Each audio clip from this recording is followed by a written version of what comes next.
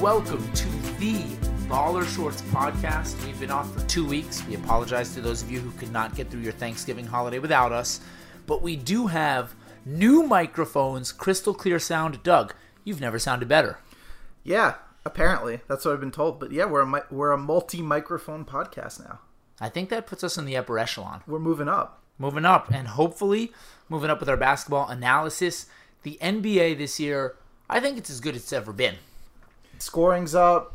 Defense also looks better, though. I think the level of play overall is just elevated. There's a lot of good teams. And there's been a huge conversation over the past 10 years, I guess, about the shifting style of basketball in the NBA. Going small, having players that are more versatile and can play multiple positions. And for a few years, there were a couple teams that seemed to be ahead of the curve. And with the rest of the league catching up, I feel like the basketball itself has just gotten better. Because that style, where everyone can score, everyone can pass, the players themselves are more versatile, big men are hitting threes, it lends itself to being pleasing to the eye. And you told me a really interesting stat right before this podcast. I knew that was coming. I'm passing the buck of Ben's statistical oddities over to you this time. Doug. So I just came across this stat that I think I can explain, but it is interesting nonetheless. That guards this year, as of today being Tuesday, 7:34 p.m., guards are shooting 35.6% from three. And centers, as a positional group, are shooting 36.4% from three. However, I think you can chalk that up to guards who are bad three-point shooters will still shoot threes, while centers who are bad three-point shooters, like Dwight Howard, will never shoot a three. That being said, it plays to your point where, you know, we're kind of shifting towards positionless basketball. Everyone can shoot. Floor spacing is one of the biggest buzzwords in basketball, and it's just showing that Marc Gasol this year has taken more threes than he had in his previous 7 years, or however many years he had been in the NBA, in just the first 30-some-odd games. You know what I'd be curious to find out? How many threes are shot by guards versus big men with 5 or fewer seconds left on the shot clock. I think another thing you see with guards is the bailout three. We had nothing going this possession. I need to launch one up. You're never seeing that for a center because the ball's never in their hands. So I would say centers are probably shooting better and more open three-point attempts than the guards. Of course. And they're only shooting when they've been given the green light by their coach, for the most part. I'm sure there's maybe a center or two out there who's shooting threes who shouldn't be. Boogie Cousins? Yeah, but even his percentage isn't terrible. At least it wasn't last year, which would lend to the fact that he's been given the green light this year. I'm looking him up right now. What would you think his three-point percentage would be this year? 32%. He is at 39%. There you go. Just proved the point. I lowballed it. But speaking of good shooting, and we did not plan this segue, just happened very well. Yeah. The Warriors. Yeah. You've been hating on them a lot at the beginning of the season. You thought the experiment wouldn't work. I had reserved optimism, and I think at this point, with them really running through the league, they're 16-2 now and absolutely crushing teams. I think it's fair to say that this experiment is working out. Yeah. So I have been anti-Warriors. I've talked about their negatives as opposed to their positives, which is ridiculous when you think about it, because the things they do no other NBA teams done before. Their offensive efficiency rating, which measures how many points you score per 100 possessions. So it's essentially pace adjusted. So it puts all the NBA teams on an even level. So the Warriors were obviously first last year, but they're 4 points better this year, which is incredible. I didn't think they could get better. Yes, they got better on paper with Kevin Durant, but I didn't think they could get more efficient. I thought he would just be, an added element and an added scorer onto this team, added superstar onto this team, but it's unbelievable what they're doing. And they're clearly clicking a lot quicker than other super teams that have assembled before. And a criticism of them early on was the beautiful brand of Warriors basketball is gone. They're taking turns. That's shifted. And you know what? It makes sense while they feel each other out during a real NBA season that they might revert to a little bit of iso ball, especially Kevin Durant, who's literally played iso ball for every season of his career. It's difficult, even if he wants to play a different style, to switch that mentality, especially something that's become so ingrained. And now Durant is realizing, my shots will become easier if I play this style. And you know who's also brilliant this year? I mean, every year. Steve Kerr. In the way he's staggering minutes. Yes. And the way he's having 2 stars on the floor at all times and making sure that there never is a lineup without a pairing that can really get easy shots for themselves and others. Brilliant, yes. The staggering of minutes, I think, was a necessity. I'd like to think the average NBA coach would have done it. He's done it very well, but I think everyone thought coming in, he's arguably got 4 superstars, maybe 4 of the top 20 players in the NBA. There's no point to have them all go all out for 10 minutes and then have 4 minutes with maybe only one of them on the floor and risk that, especially with the bench being a little more depleted than we're used to seeing. To your credit, though, when you look at the Warriors bench, you always have to factor in at least one of the superstars because that bench is never playing by itself. Klay's out there, Steph's out there, Draymond, KD, Zaza, if you want to call him a borderline superstar. I know you're very high on Zaza. He's one of the best names in the NBA. Yeah, I made up that. I don't think he's a superstar, nor do I think Ben is particularly high on him. I think the fans needed you to clarify. Thank you for that, Doug. But with the Warriors, I have a question for you. Yeah. Could they feasibly win 73 games?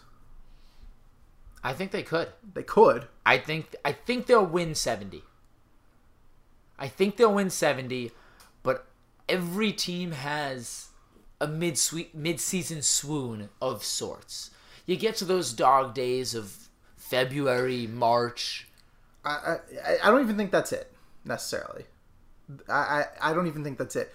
Do you think after what they went through last year, when they were a little more visibly tired in the finals, Steph Curry was banged up and fatigued in the finals, could that have been attributed to going after 73 wins in the regular season, which they were very verbal about the fact that they wanted to do it, and for some of them it meant even more than a championship because it immortalized them.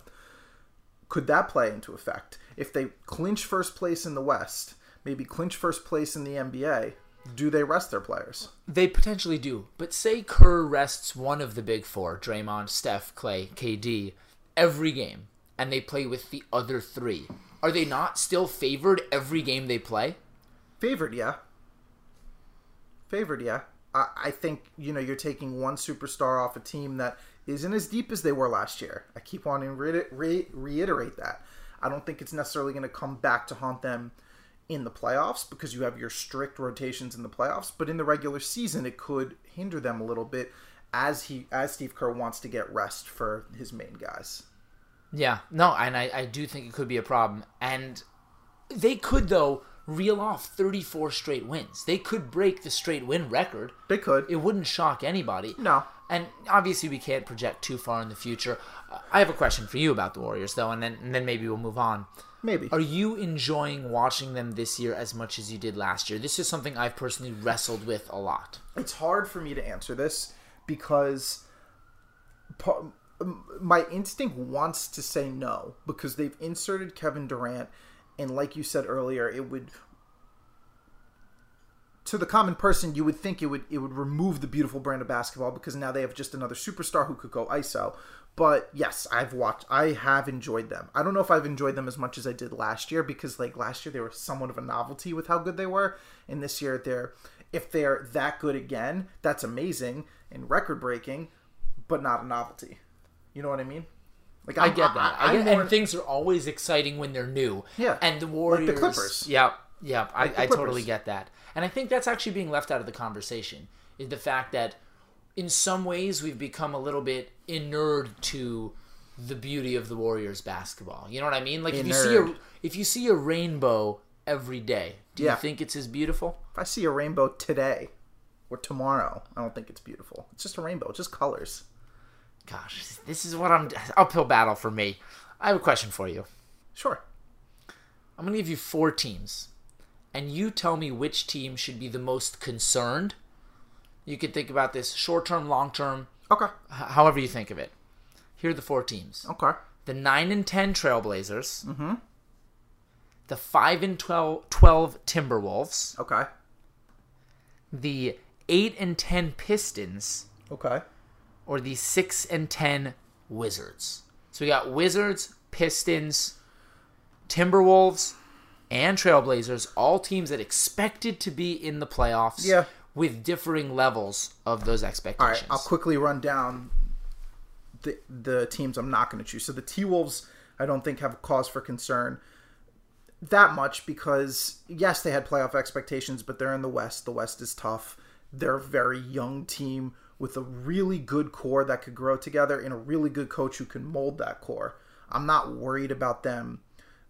Do I think they're going to make the playoffs? No. But for me, that's not what I would worry about with this team. It's more long-term. So they're not my answer.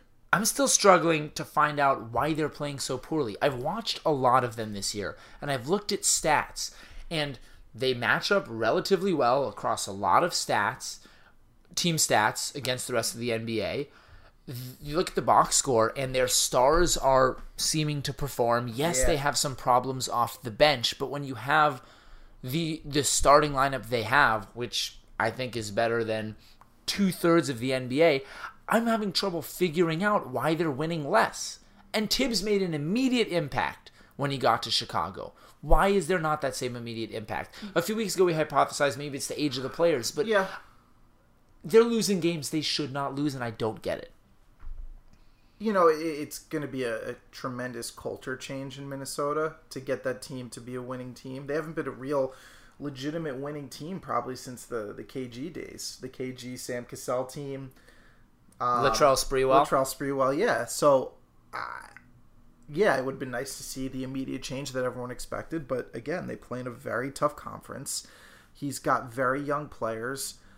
You know, Towns and Wiggins are looking like potential superstars, like potential 1As, but the nucleus around them is very young. Like he's just dealing with a lot of young players, and he's trying to make it work. I do see them improving over the course of the year. Like if we're sitting here in February with the same concerns, okay, fine. Like if proportionally they have the same winning percentage, I'm with you, but I think they'll improve. I don't think really in today's NBA, especially in the West, you could just take over a team with a great coach and boom, immediate impact. I don't know if they're a good defensive team outside of those two guys anyway. And you know what? I think Wiggins is overrated defensively, and I've watched him play. We've spoken about this. He makes spectacular plays, but he loses concentration, and he doesn't do the little things. But one thing I love about Wiggins this year, and I doubt anyone said this, and it's kind of strange, I really like the height at which he keeps his socks. What height is that? I don't even know. it's in between the mid-calf and like the usual crew sock length. Yeah. It's like shorter than a high sock, but longer than your average NBA players, and a little bit ruffled. It just sits well on him. I don't know. That's fair. Can I say something? I don't usually like to brag, but I have enormous calves, and I don't think I could pull that look off because I think the sock would just go down as I start playing. Like I think it would fall down my leg. Your calves are not designed for those type of socks. No. He's got slender legs. Yeah. Slender legs. Does he have a nickname yet? Slender legs. I don't think he would appreciate that. You know what? I can't remember who I was listening to on a podcast or reading, but there's a dearth of nicknames right now for the greatest players in the league. Nowadays, everybody's nickname is their initials. AD, Big Cat, PG. Like, get some nicknames. Yeah, I guess. That's the only thing that was better about the 90s NBA. Everyone had a great nickname. Swaggy P. Okay. Those aren't initials. No, that's what is the that's P? very good. I read it once but forgot it. We're going to propose slender legs. Slender but legs. Last thing about the Timberwolves, I know we were saving this later, but Yeah. we're on the subject, and it just got mentioned. Anthony Davis versus Karl Anthony Towns. A popular comparison. Kentucky big men. And it was very trendy to say before the season that Towns supplanted Davis as the big man with the highest upside. Yeah. Looking at both team performance and individual stats this season, everything seems to be shifting in Davis's direction. Let me just run through a couple stats. Yeah, tremendously. Here's Towns. And this isn't anything to scoff at. 21 points a game, 9.5 rebounds per game, shooting 49%, should be a little bit better, but 39% from three. He has a 22.3 PER. Anthony Davis, on a team that I would say, and I don't think this is arguable, has much less talent, is leading the league with 31.6 points a game, 11 rebounds per game, has a PER of 32 and has a smattering of blocks and steals. Yeah. Leading the league in steal blocks with almost 3 over a steal per game. Yeah. And his team is 6-10. No, he's held that team together. He's been the literal glue of that team, if you will. Who would you rather have? AD. I mean, injuries aside. Injuries put aside. injuries aside. Okay. AD. Yeah, he's a few years older, but he's the things he can do. He can run the break. He could lead the break. He could post up. He could spot up. He could take your guy off the dribble. But Towns has showed flashes of being able to do has shown- all of those things. Yeah, I don't think he's there yet. Defensively, Towns is a presence. I think AD is a force, if you will. Ooh. What if those are their new nicknames? The presence and the force. Towns can become a force. He could be Force 2.0 one day. I'm not sure, but but AD right now, I think, has the edge there. One thing to say is that AD plays more alongside a traditional center. Not that I necessarily like that, but I think he's got to bulk up a little more to be a center. But he does have Omer Asik, which allows AD to roam free a little bit defensively and maybe play shot blocker. I hate the idea that Yeah. having Omer Asik could benefit anyone. Having Omer Asik is nothing anyone should ever want. Well, they hardly have him. He hardly plays. Like, he's always injured. Omer Asik has done a better job than almost anyone in the league at swindling teams out of money. Remember when he played, 12 minutes a game for the Bulls, but he was the next coming of Eastern European center number 2? I don't know. He was the guy in free agency that year. Something that scouts and front office people always do that I just don't understand is the overestimation of bench guys who have great per 36 minute stats in small sample sizes, often at the end of games. Bismack? Yeah, how come people haven't figured this out yet? Bismack? That obviously when you play against another team's second unit, you'll be better. Obviously when you play in short bursts and don't have to sustain a high level of play, you'll be better. It's been going on for decades, and teams keep throwing money at guys in the hope that something will materialize, and it almost never happens. So what you're saying is if either one of us could just get on an NBA roster, get in for 1 minute, maybe sink a 3, dish out an assist, our per 36 averages would look amazing, and we would get hundreds of millions of dollars in free agency, maybe a max deal. You'd be absolutely crushed on the defensive end.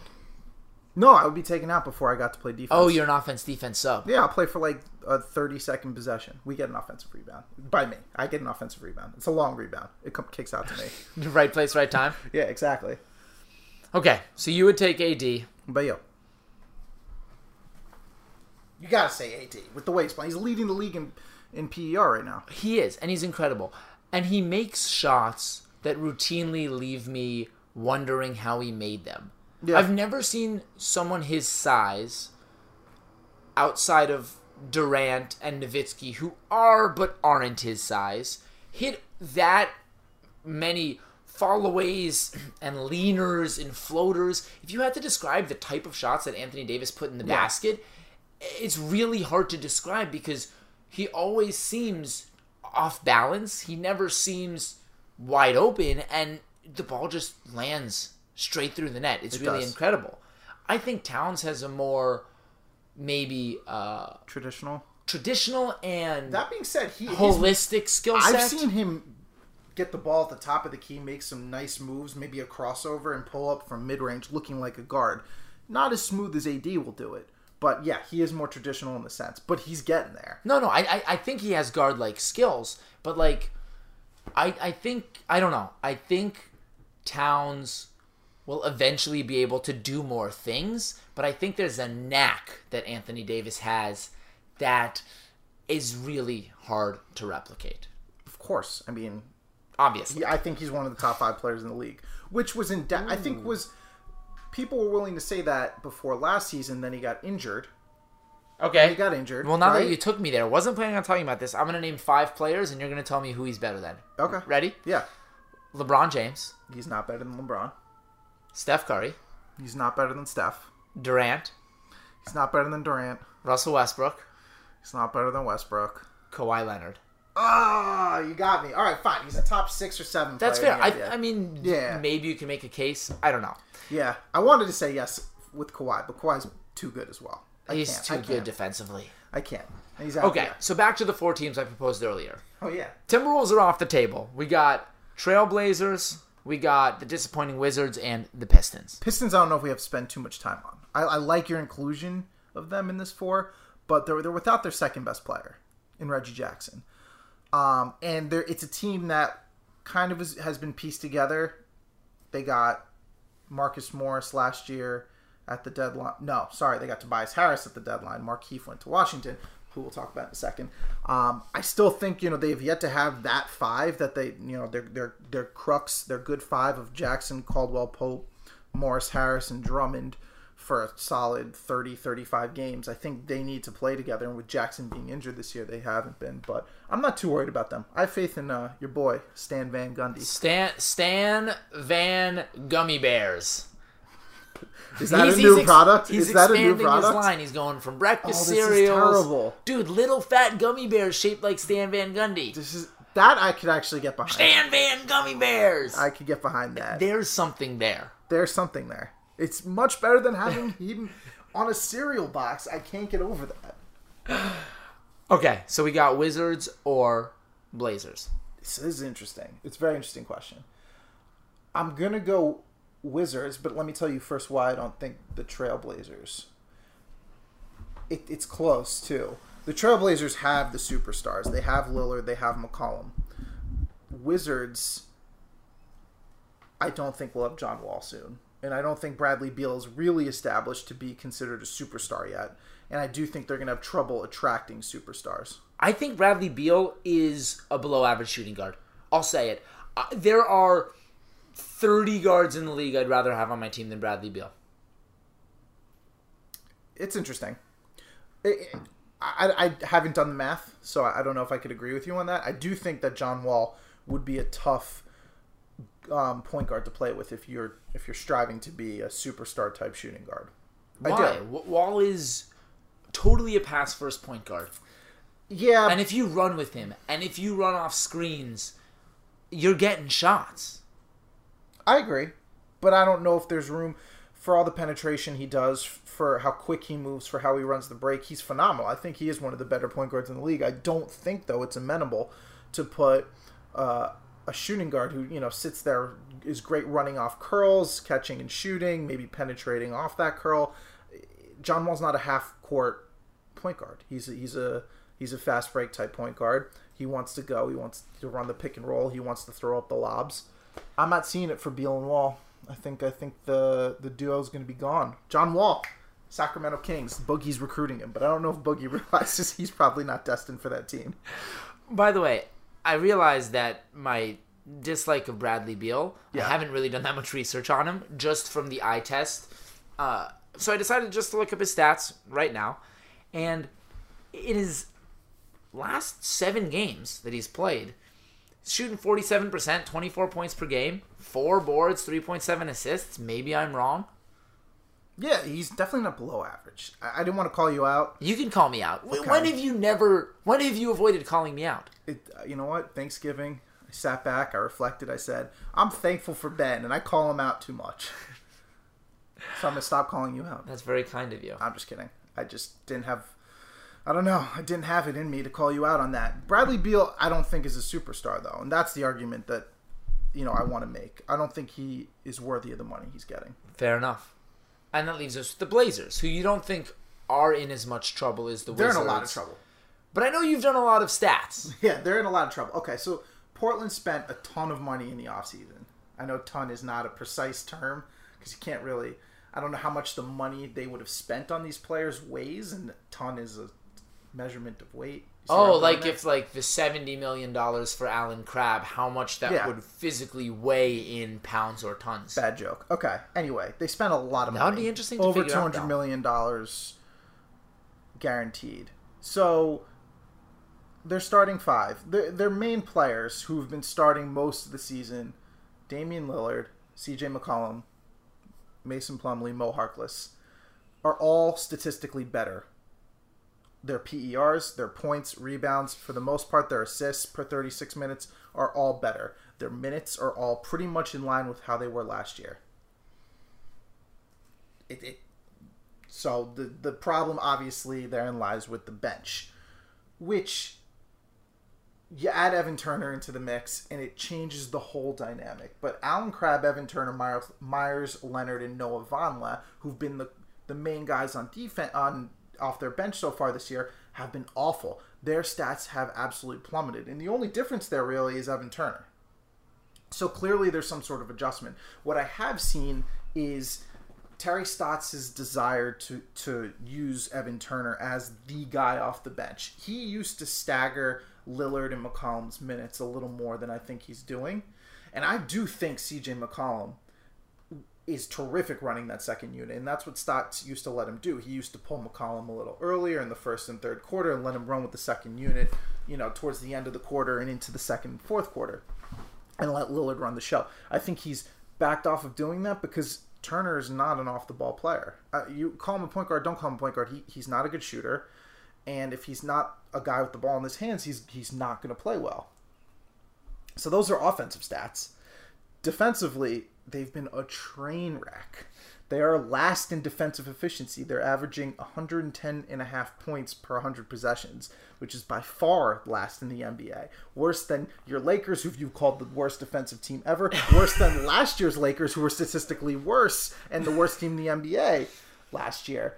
Last year, the Trailblazers were tied for 20th in the NBA at 105.6 points given up per 100 possessions. So they weren't great defensively last year, but 5 points is big. There are only 5 teams worse than the Blazers in plus-minus per game. There you go. The worst is the Philadelphia 76ers. Yeah. Close behind them, the Brooklyn Nets. Yeah. And I think the Sixers are better than the Nets. The problem is they have to rest Embiid every third minute, and Jahlil Okafor, I don't know why it's taken him so long to play a full complement of minutes. I'm not a doctor. You could maybe enumerate on that. Nets, Sixers, the Mavericks, who have no one to play defense. Yeah. The Magic and the Suns. And then comes the Blazers. Oh, the Suns. And I wonder if maybe you have the stats to back it up. I would need to do some digging. If the Lillard-McCollum pairing is problematic defensively, and with the staggering you were talking about earlier, they were able to hide those guys who Lillard's not a good defender, McCollum's a little bit small for his position, and that if only one of them were on the court at the same time, they were less vulnerable defensively. Maybe with them on the court playing those heavy minutes, that has significantly impacted their defense in a negative way. It could, yeah, for sure. For sure. Look, Lillard and McCollum, to their effect, are not plus defenders. I actually read an article, I believe it was a Zach Lowe article. You can read? I can read. He's an accountant. No, I'm an accountant, so I don't know letters. Anyways, yes, I can read.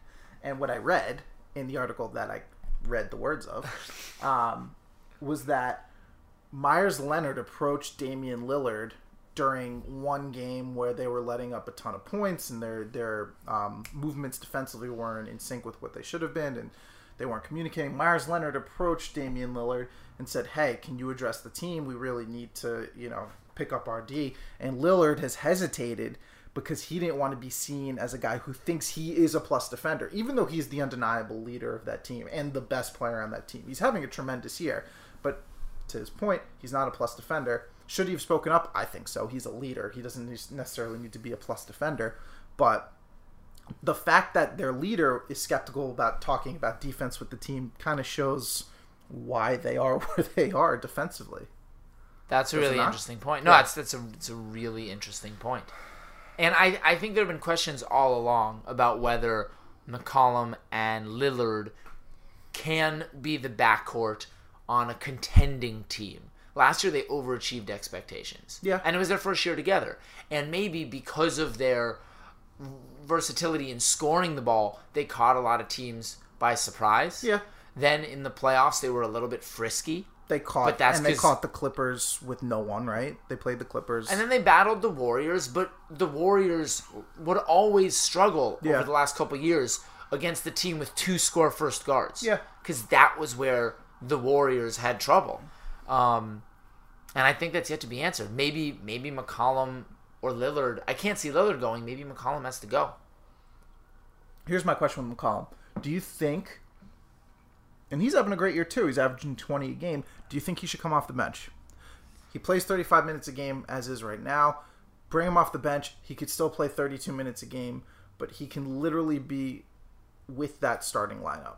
I mean, with that second team instead of the starting lineup for those first shifts of the half. And Alan Crabb starts? Sure. I mean, Evan Turner. You can't start Evan Turner. Exactly. You can't put him there. He is dead money to me. I don't see that working. Unless he dramatically improves his shot, which he's not He going never will. to. Yeah, he never will. That's dead money. And he was effective last year for the Celtics in a very unique type of role. Right. Because the Celtics had no creators off the bench, and they needed a guy to pound the ball. And Evan Turner was perfect in that role. Right, exactly. It worked out really well. I was surprised when the Blazers gave him money. I was surprised when they gave Ezeli money. I was surprised, not as surprised, when they re-signed Harkless and Crabb. The contracts looked huge on the surface. Crabb has not played well. Harkless has actually played very well, and he got less money than Crabb. But that's my concern with the Blazers, going back to your question, is they have a lot of guys who are going to be considered dead money. And I think the Blazers are an interesting study in this new NBA of positionless basketball. Because ostensibly, they have two groups of two guys starting that are the exact same guy. I think Lillard and McCollum are pretty much the same player. Yeah. Lillard's a slightly better playmaker, but they're score-first tweeners. Yeah.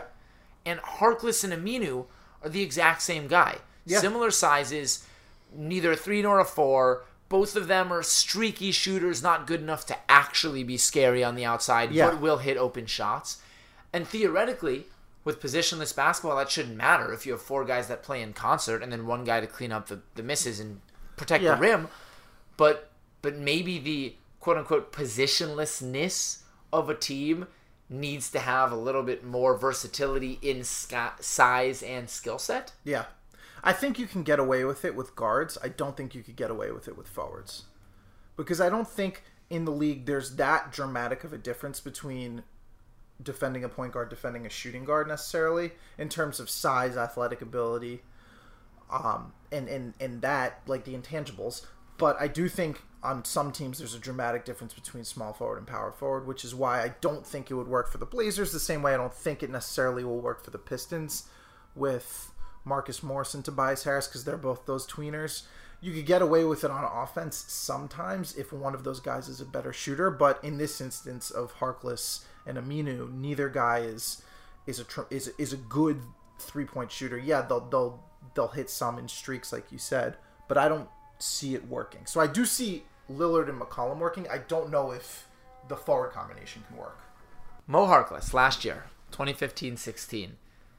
Played in 78 games, started only 14 of them. Mm-hmm.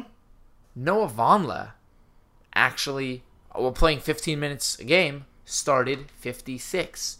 Could the Mo Harkless in the starting lineup move actually be what's hurting the Blazers? I mean, it would be crazy that someone who theoretically is the 5th most important member of the starting 5 could change chemistry that much. But it's not inconceivable. Statistically, Harkless is playing better than Aminu. Aminu hasn't played much. He's been injured. All of his stats, though, and his PER have absolutely plummeted this year. He's not playing very well. He's a better defender than Harkless. Harkless is one of the few bright spots. I couldn't sit here and conceivably say the move to him in the starting lineup is the issue. I don't think moving Vonleh back and having either Aminu or Harkless start at the 3 is the answer either. Yeah. But that's how I see it with the Blazers. They're dead money. The Wizards are screwed because I don't think they'll have any of the superstars the Blazers do have on their team, though. One last question for you about the Blazers, then we'll move on. Yeah. How different do you think Myers Leonard's life and career would be if his name was Leonard Myers? Woo-hoo!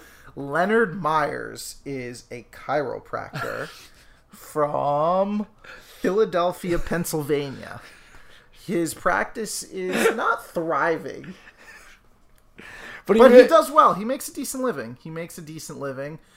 And he's balding. Unfortunately, he's only 38 years old, but he's balding.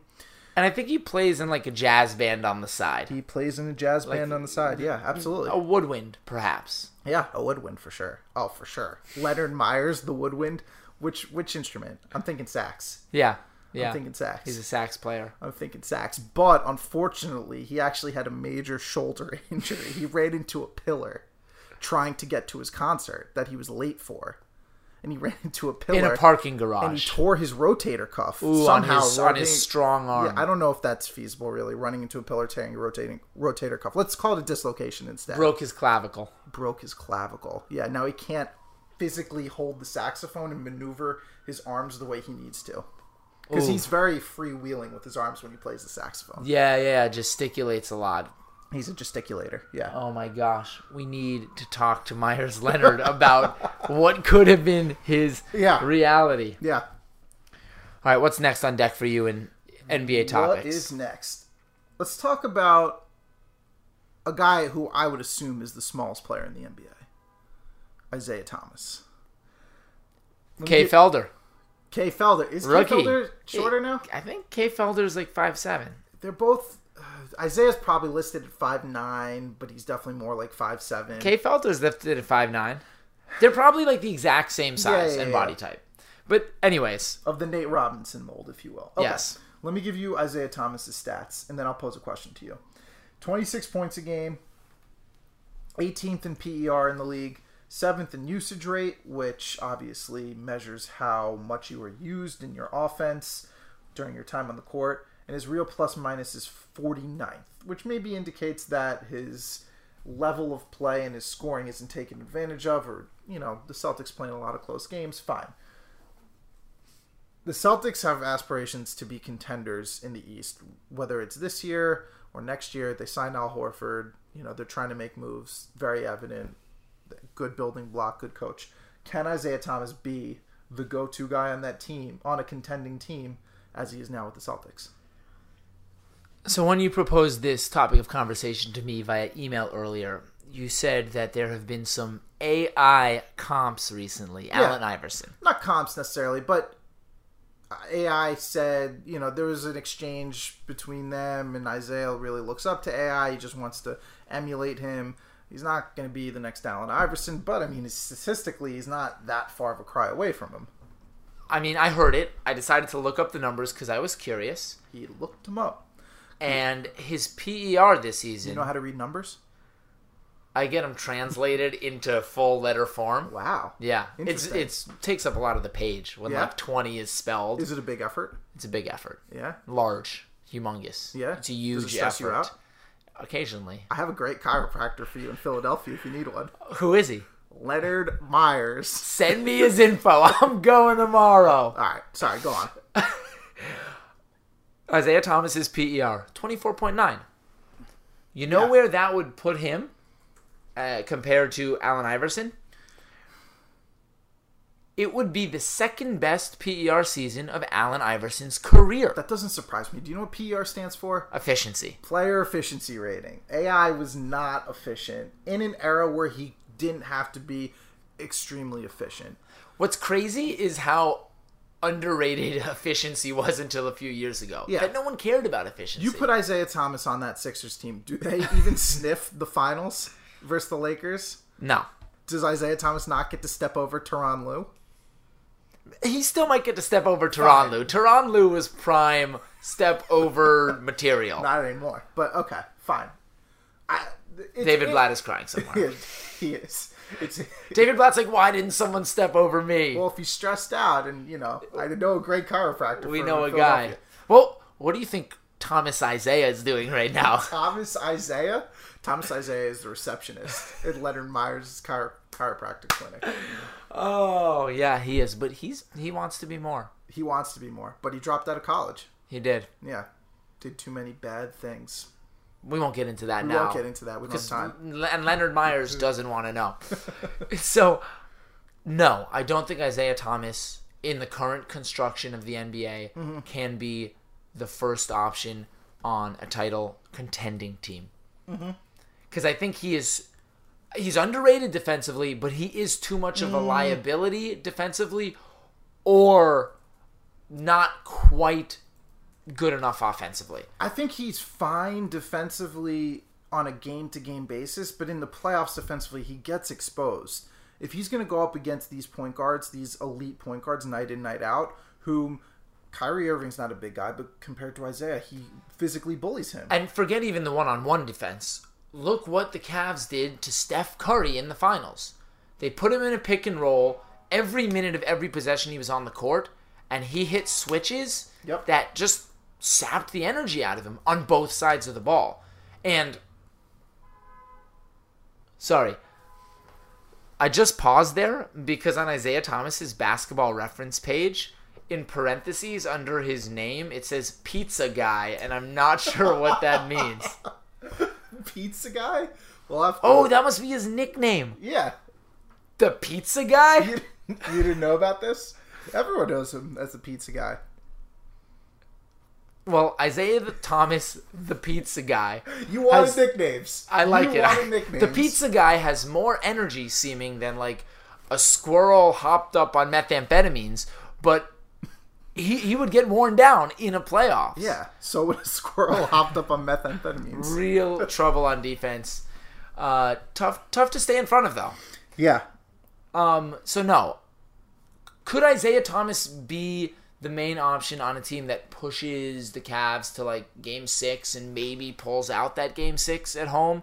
Sure. Can they win a title? No. And that provides a really interesting conundrum for Boston. It does. I think not this year, definitely in the offseason, I think they should trade him. He's got one more year left on his contract. So does Avery Bradley. I'd rather see that money get committed to Avery Bradley, who's a plus defender, and he's averaging 18 and 8 this year. Rebounds. Yeah. Yes. I think he's a combo guard who can guard point guards and shooting guards, so it doesn't really matter if he's playing alongside a point guard. I think he needs a true elite point guard and more of a distributor. Isaiah is a fine distributor, but I think if you're going to put Isaiah Thomas on a championship team, I still think he's a sixth man on that team. I agree with that. But then you look at his numbers and you look how well his team's playing. They struggled early on the season because Jay Crowder was injured, Al Horford was injured, and I think we haven't fully figured out what Isaiah Thomas is. Because 3 years ago we thought we had him read. That he is the Jamal Crawford type, a guy who scores off the bench, can get buckets whenever, but has serious liabilities. But now he's doing it. And it defies conventional wisdom. Yeah. And the numbers don't really match up to what you see. Yeah. And, there are believers. I have Boston fan friends who think he could be the guy. And maybe it's the fact that no one his size, outside of AI, has done it before. Maybe there still is bias against someone of his ilk. AI was a better defender, and he was at least 3 inches, probably 4 inches taller than Isaiah. Maybe. AI was 5'10", 5'11". He was listed at 6 or 6'1". He was definitely 5'10", 5'11". But I think point guards were generally smaller, and it wasn't as great of a point guard era back then. And he also had Eric Snow to guard the better guard, whether it was the point guard or the shooting guard at the time. The Eric Snow, Aaron McKee combo from those Sixers teams of slow, offensively challenged wing players. They were good defenders, and you didn't need more offense with AI. Todd McCullough. My gosh, and zero floor spacing on that team. They had some of the worst shooters ever assembled. It's a shocker to me. The Eastern Conference in those years might have been the worst conference in a time period in the history of sports. Could have been. I don't have an immediate thought against or for it, but yeah, I'm with you on that. Hey, you know what it's time for, Doug? What's it time for? It's time for our favorite new segment. Oh, we have a new segment. Yeah, you want to enlighten the fans? Yes, we have a new segment. Working title, but as of now, the segment is called "The Russell Westbrook is Amazing, and we need to talk about him for a minute." And this is when we would play theme music for it, which I keep asking you for. And as the musical one, he's amazing. Oh my God, he is. It's so good, and I can't believe. Early on in the season, everyone was like, "Oh, James Harden is good as Russell Westbrook." I am firmly of the belief that it's not close.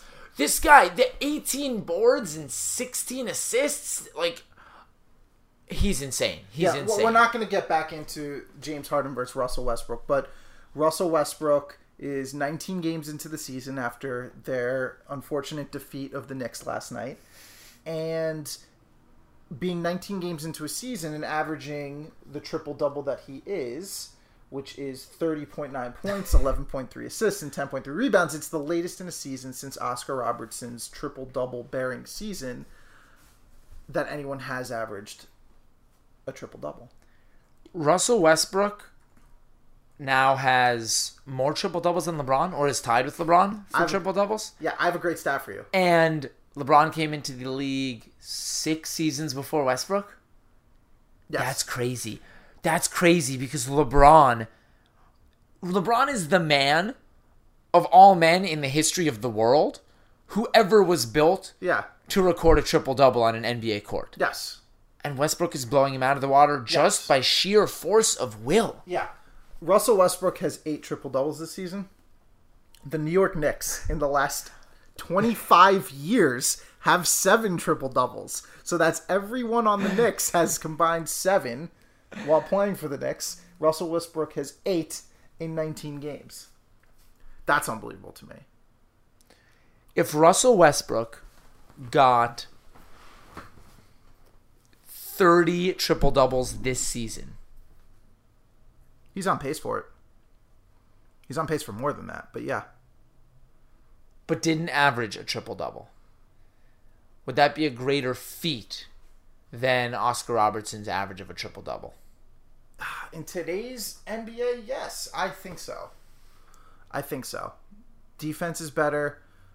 Players in general are better. There are more teams. Like I think there are more teams, right? Out, the offensive deficient AI team got to the finals with literally just one guy who could score. That would never fly in today's NBA.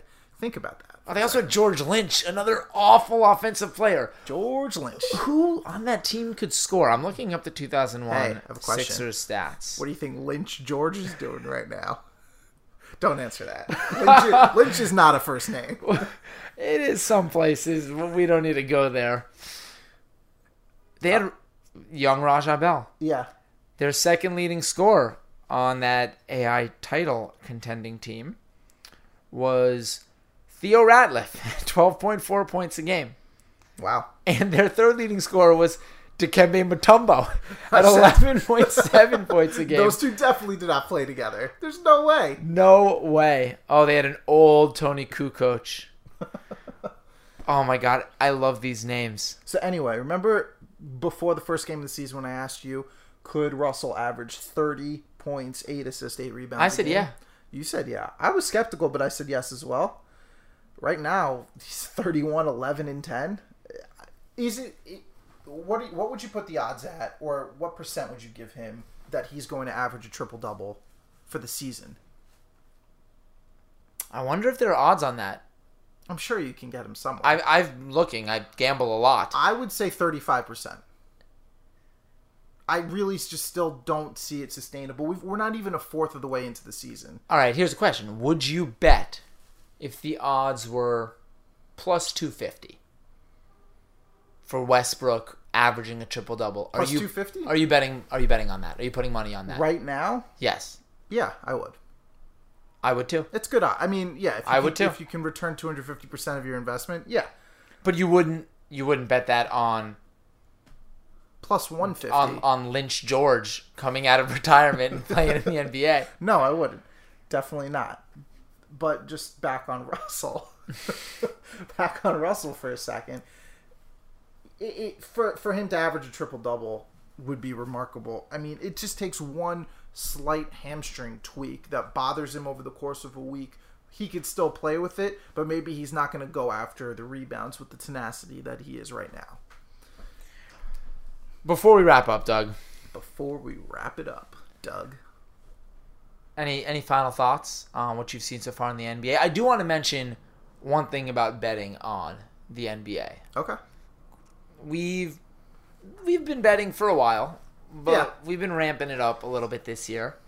And to any of you out there who are looking to make a little gambling's legal a lot of places, but if you're in Vegas looking to make a little money, you know what my go-to bet is of all in the NBA? I don't. You want to take the points when the 76ers are playing with Joel Embiid. They cover spreads. You want to take the points. Interesting. You've made money on that so far? Yes.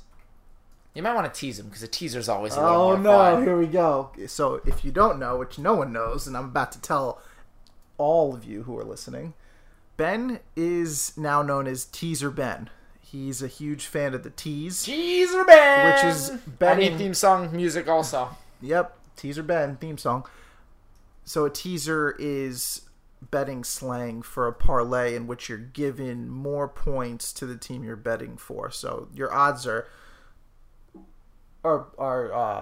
pumped down a little bit, but the chance of you winning each individual game is higher because whichever team you're betting on, you're getting better odds than you normally would if you were just betting that line straight up. Ben is a huge fan of the teaser. He's been teasing all day, every day. Any teams that you're always looking to put in the tease besides the Sixers with Embiid?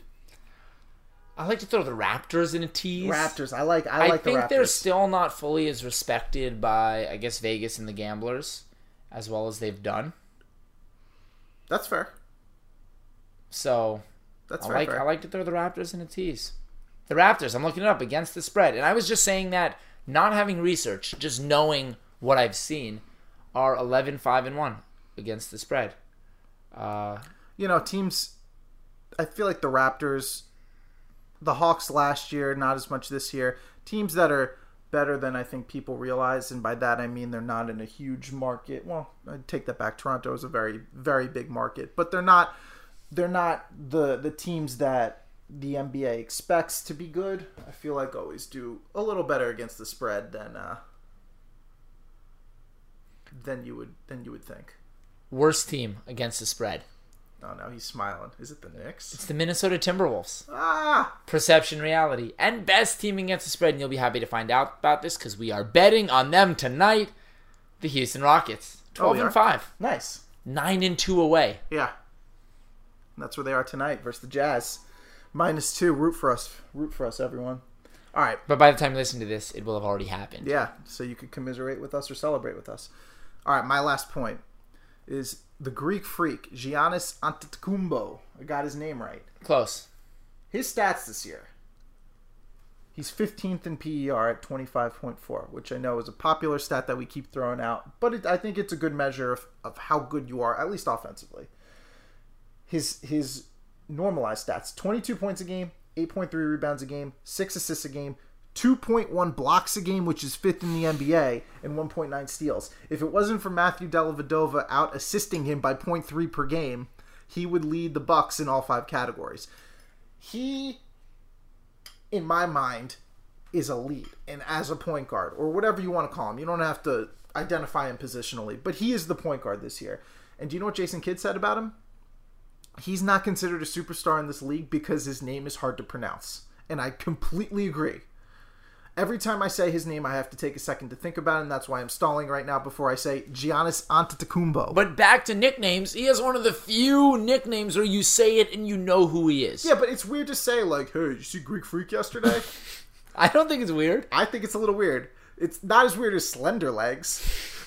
But Slender Legs weird. Wiggins. It's weird. All right, I'm on the way to the subway tomorrow. I'm going to ask everyone I pass, hey, did you see the Greek Freak yesterday? And I'm going to see what people say. Well, before you do that, you should probably check to see if he's playing.